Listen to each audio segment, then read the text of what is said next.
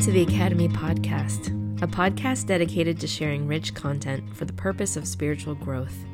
I'm your host, Shalom Agdarab. The Academy creates transformative space for people to connect with God, self, others, and creation for the sake of the world. To learn more about the Academy, visit academy.upperroom.org. Safiyah Fosua is a retired professor of spiritual formation at Wesley Seminary at Indiana Wesleyan University and former director of transformational preaching ministries at Discipleship Ministries of the United Methodist Church. Safiyah and her husband, the Reverend Dr. Kwesi Kana, also served as missionaries to Ghana, West Africa, assisting the Methodist Church of Ghana in curriculum writing, leadership development, and local pastors' education. Safiyah has served churches in Iowa and New Jersey and is in frequent demand as a preacher, speaker, Bible study leader, and worship designer for national events.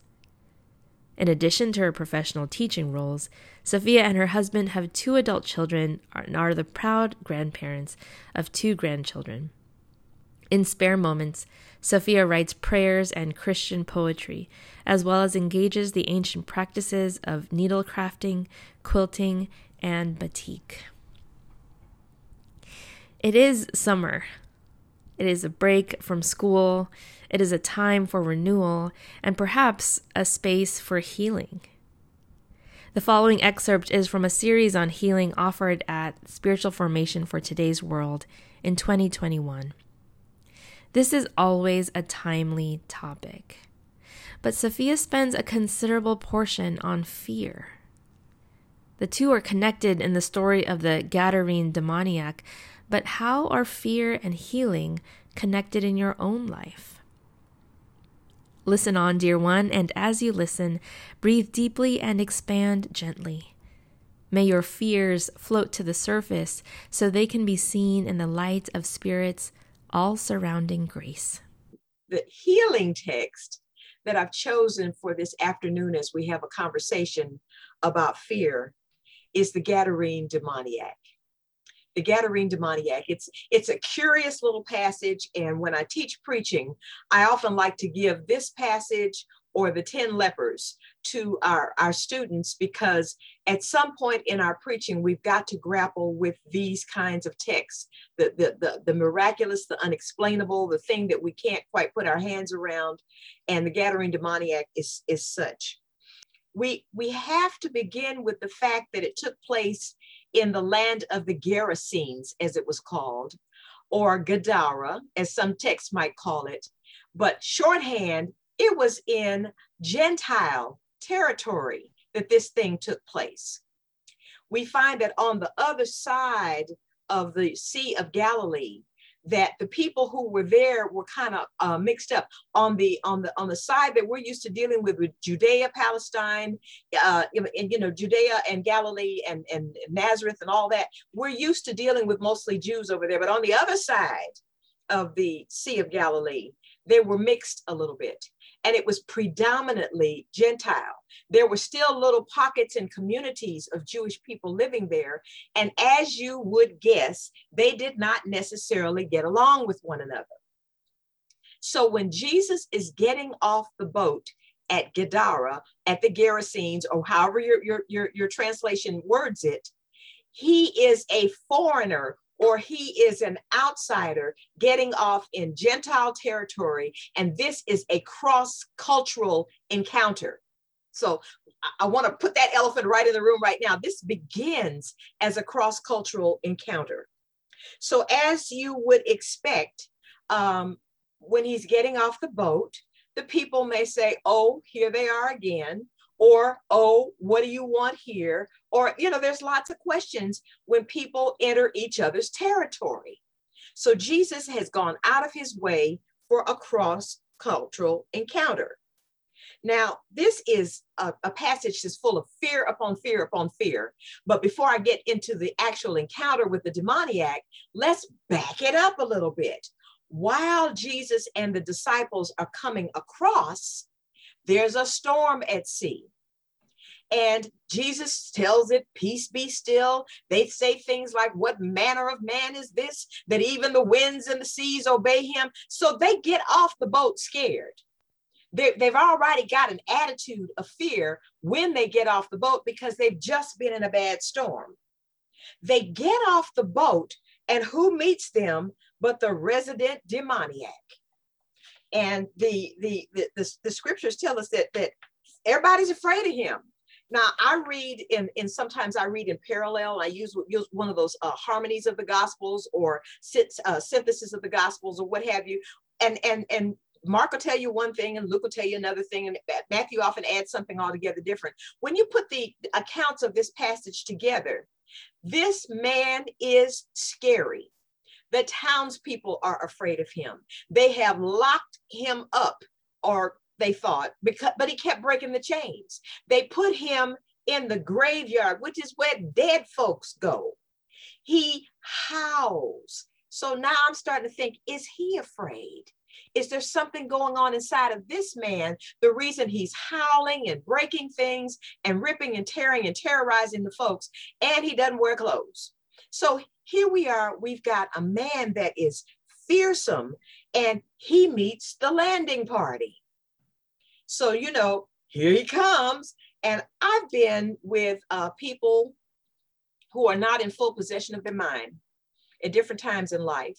And there's some, not to be afraid, that they probably have no harm on their minds. But there's some people come up in my face and I'm a little worried about it. So here we've got disciples got off the boat scared. They come in, they're met by fear. And then there's this conversation. Again, there's this conversation that goes on with Jesus and the demoniac. So now we've got a question. Remember, we talked about questions from God this morning. We've got another question because Jesus asked him, what is your name? What is your name? We're also hearing questions again, and it's like the question that the angel asked Jacob during the wrestling match. Now, here is where the modern and the postmodern mind is want to wrestle, because if we're reading this carefully, this man acts like he's out of his mind, and yet he's being asked what is his name. And so when the word legion comes out, for we are many, who's talking? Who's talking? So now we've got a chain reaction. They have this conversation, and the spirits that caused this man trouble begged to be cast into the pigs. Now, pigs are another giveaway that you're in Gentile territory, okay? And the other thing you need to know about this whole thing, one of the Bible commentaries and one of the gospel writers says there's about 2,000 pigs out there. Why? Because this particular region of the Gentile territory, part of the Decapolis, the 10 major cities of the Philistines that used to be, really big stuff, and now they've become something else under Roman rule. This is kind of like the food producing area of the country. So now losing a couple of pigs for a household, that's one thing.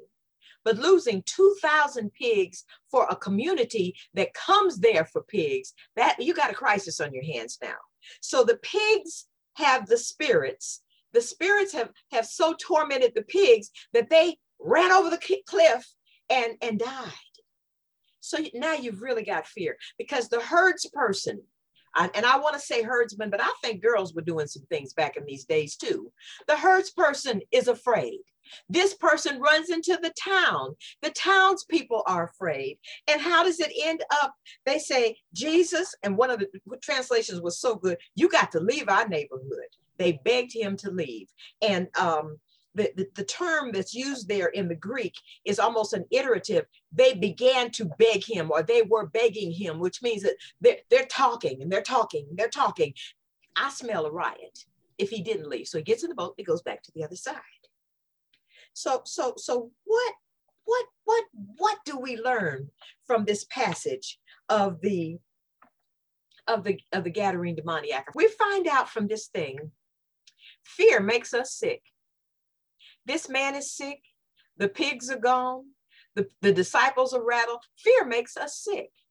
I think we can testify during this last 15 months or however many months it's been, I've lost track, that fear makes us sick.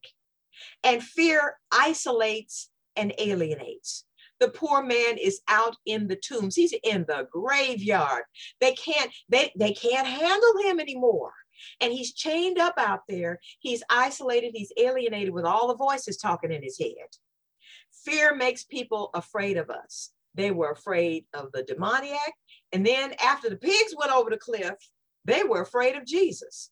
And I think their fear might have been mingled a little bit with anger, because remember, 2,000 pigs in an area that produces food, you have messed with us economically. Jesus, you have come in here. You're not even from here. You've done all this stuff. And now what we gonna eat? We can't eat that's over the hill. So we've got this going on, and we find out that fear makes us irrational. If they had other things that needed to be healed, they should have been asking Jesus to stay.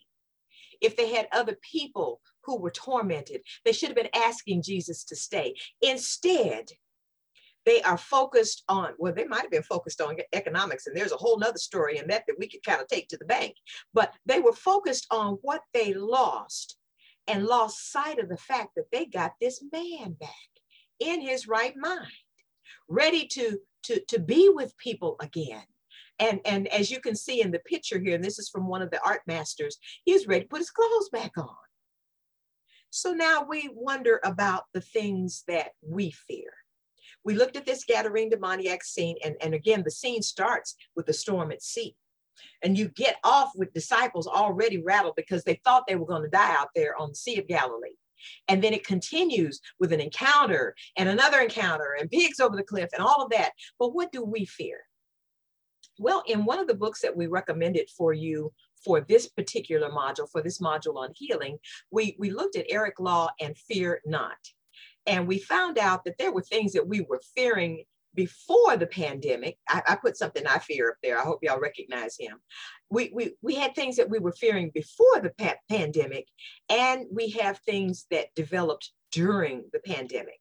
And so here we are, almost like the scene with the Gadarene demoniac, fear upon fear upon fear, piled on fear. And then it makes us sick. It makes us irrational. It isolates us. It alienates us. And there's all these chain reactions that go on. So as Eric was talking about, let's go back before we get to this. As Eric was talking about fears before the pandemic, in Fear Not, in one of those chapters in the back of the book where he had done all this survey work, and he wrote this book before the pandemic broke out. He wrote it originally, the book was written after 9/11 as a response to the fear that was in the air, as a response to the fear that was in the air. I was in New Jersey during 9/11. I was serving in Asbury Park, and some of you know the place, and especially if you ever went to, the park during the summertime, that's the fond memory that people talk about. And I was having my 50th birthday, and I'm going to confess I was grumbling because we were that close to New York. I was having a 50th birthday. My husband was stuck in a staff retreat because he was part of the New Jersey cabinet at that time. And I decided that I was going to get on one of those little trains or buses or what have you, and ride over to New York and play downtown in the city and maybe buy a silly hat or something. And so I had mapped out my 50th birthday, especially since I had to spend it alone without my husband. And I'm going to go out and I'm going to do things. In comes the UMW, and they insist that I had to be the program that week. And I'm thinking, can we do it in October? Can we do it in August? No, we need you in September. They were insistent, and I decided not to fight. And so I am getting dressed for the UMW program when 9/11 breaks out. And my mother, who was living nearby at the time, she called and she said, a plane just hit a building. And I'm thinking to myself, what clumsiness is this? Then as I'm watching the live reports from the newscasters in New Jersey, the second plane hits, and I realize something else is going on. Well, the fear that rose up. We are under attack. We don't know how to be under attack. We've never been under attack before. We usually do the attacking. So there's a lot of things that went on in the country during that time, and a lot of things that went on that showed fear afterwards. the news reports, and maybe your news didn't pick it up, but I'm in New Jersey, New York, and we're getting this joint news. And the violence that broke out against people that they thought were from the Middle East, not actually from the Middle East sometimes, but they thought they were from the Middle East because they looked different or they dressed differently. And in some cases, there were Sikhs that were being blamed for the attack, and just because they had the turban. And so we've got people chasing one another around parking lots with cars. There's terrible fear going on. Eric wrote this book to address that fear and was surprised when it didn't get traction. And then when we had our most recent outbreak of fear a few years ago, he revised and released the book again. So these lists that he has in the back, the list that he has there are lists of things that Americans were afraid of in 2016, 2017, 2018. So let me read you a part from the 2018 list. The top 10 things that people feared in 2018. Number 1 was corrupt government. They were afraid of pollution of water. They were afraid of not having enough money for the future. They were afraid of the people I love becoming seriously sick, the people I love dying. They were afraid of air pollution. So water pollution's on the list, and then air pollution's on the list. They were afraid that plant or animal species would go extinct. And there's this beginning burden of responsibility for the planet, that's coming up in here. They were afraid of global warming and climate change, and they were afraid of high medical bills. So I looked at that list, and this is 2018 listing, and not that much change between 2018 and 2020. So I'm kind of saying this is what we went into the pandemic with, in the climate, in the air, in the breeze, in the conversation, in the rhetoric, in the pushbacks, and all the other things that we were getting and are getting at that time. Now, since the pandemic, we fear death. And it's not an illegitimate fear. And so the thing I want to really say at this particular point in our conversation is not all fear is irrational. There are some things we should fear. There are some things we should have a healthy respect for, as we called it in my neighborhood, and know to walk wisely around those particular areas, the concepts, the danger, the whatever it is. So not all fear is irrational, but some of the fears that we're dealing with right now have past rationality. We fear death. That's a rational fear. We fear that the people I love could die. That can happen. That's a rational fear these days. Now, here's where the irrationality comes in for some people, but not for all. Fear of not having enough. Were you surprised that people did a run on toilet tissue? I was. I thought that they would go after the bread and the milk and the, when we lived in Marion, Indiana, and there would be a storm brewing or a big snowstorm about to come, you'd notice the potatoes and onions would disappear on the shelves, along with the bread and the milk. And then there were certain snacks that would disappear. But when we talked about fear of not having enough and this big national run on paper towels and toilet tissue, we're wondering how much of this is a legitimate fear, because there were some people who were about to become more food insecure. So there was a fear of not having enough, and others who were just worried, am I going to have the kind of toilet tissue I want? Then another fear, the fear of either dying alone or that your loved one would die alone. Again, that's a rational fear. That's a rational fear. That's a thing that we have hated most about this season that we're in. Fear of high medical bills. Again, it's a rational fear. And then fear of loss, fear of physical loss, and fear of personal loss. There are people who, once the moratoriums are lifted, will lose their homes. It's a legitimate fear. There are people who are having long COVID. I know one in particular, a dear friend's husband had COVID, and it's long COVID, and he's still carrying an oxygen bottle around with him. So that's personal physical loss. There are people who are losing their ability to provide for themselves. So there's fears out there. And then there's this other fear that I just want to talk about right now. Fear that we might lose our freedoms. Fear that we might lose our freedoms, that something will be taken from us in this time of helplessness. Really, that fear is rooted in the whole issue of vulnerability and helplessness. And so I'm not ridiculing people who say those things. I'm pointing out that they have their fears and they're based in another kind of fear, and that I don't like to not have control.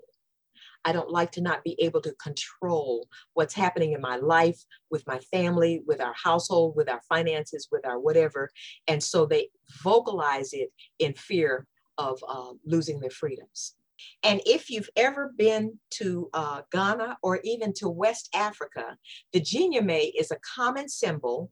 And in fact, because I graduated from an Afrocentric preaching program, we adopted the Jinyame and the cross on the epaulets of our robes, you know, up here on the velvet panels. We put the Jinyame on one side and we put the cross on another side, because both are Christian symbols in Ghana. The Jinyame is from an ancient symbol language that is still in use in Ghana, called the Adinkra symbols. And Adinkra symbols are often on cloth, and every time you see the symbol, you're supposed to remember the proverb. And so it's it's a wisdom teaching tool for teaching children and keeping the community with the same body of knowledge about wisdom. And Jinyame means fear no one except God.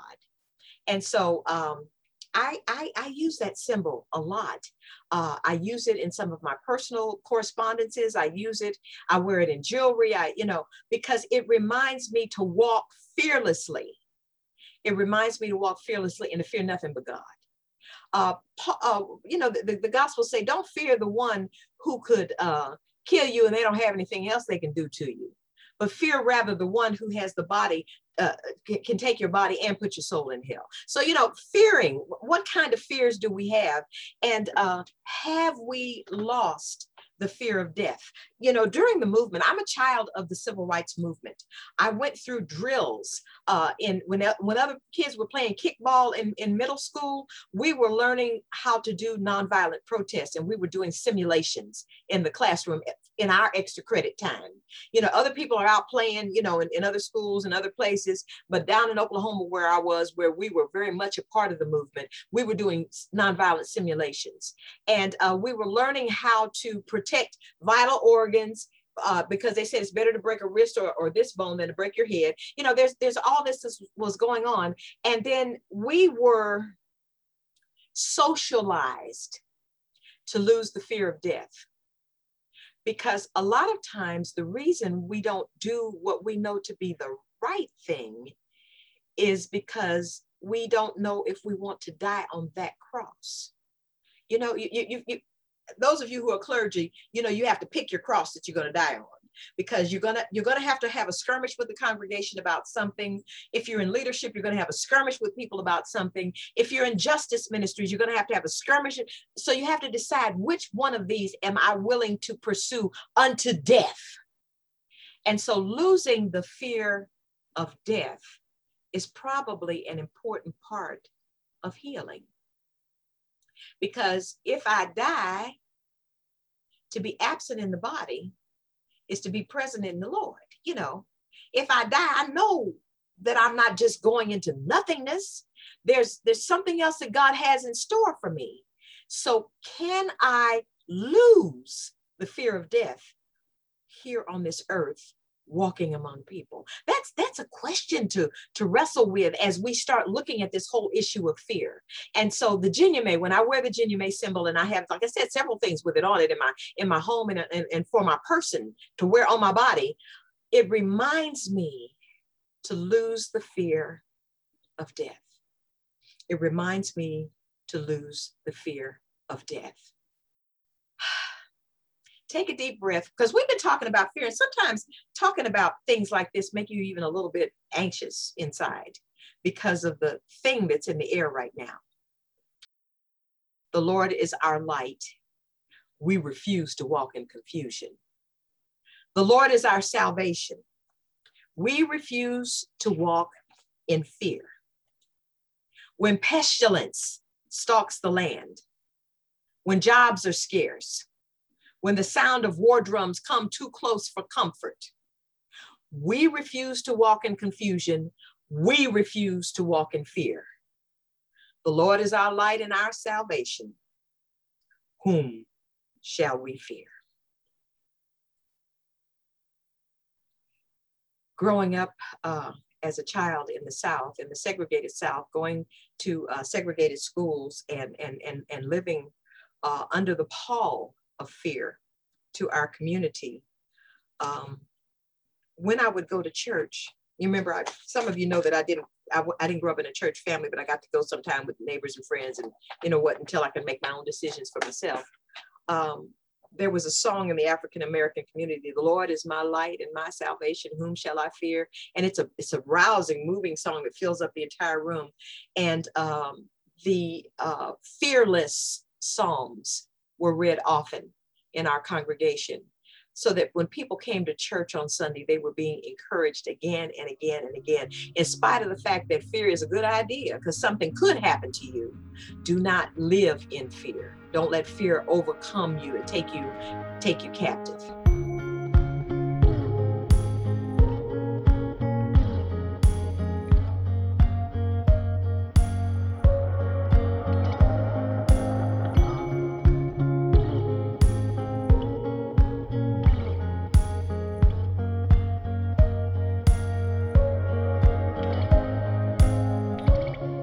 We were designed to be free. And when I am most anxious or feeling stuck or hemmed in, I think of Thich Nhat Hanh's words, that letting go gives us freedom, and freedom is the only condition for happiness. Juneteenth, on June 19th, the official freeing of enslaved people from 1865, is one of the most important events in American history that many of us have only begun to learn about.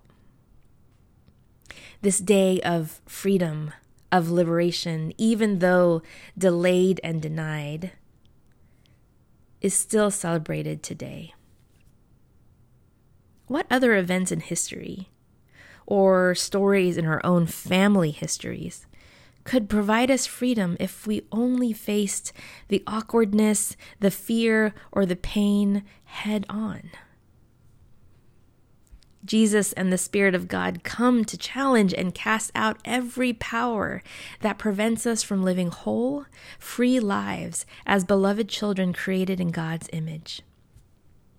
Followers of the way then and now, during the Southern Freedom Movement of the 50s and 60s, and even today as we organize for living wages and an end to senseless acts of gun violence, know that upon encountering any of these demons, Jesus chooses life. Jesus always chooses the side of life with dignity lived out in community. Therefore, we have nothing to fear. Share this podcast with others. May it be a nudge, a guide, an honoring of intuitions you've long held, and a means for justice in your lives and in the lives of all. To hear more from faculty and wisdom guides like Safiyah, join us at the next online or in-person Academy retreat. For more information, visit academy.upperroom.org.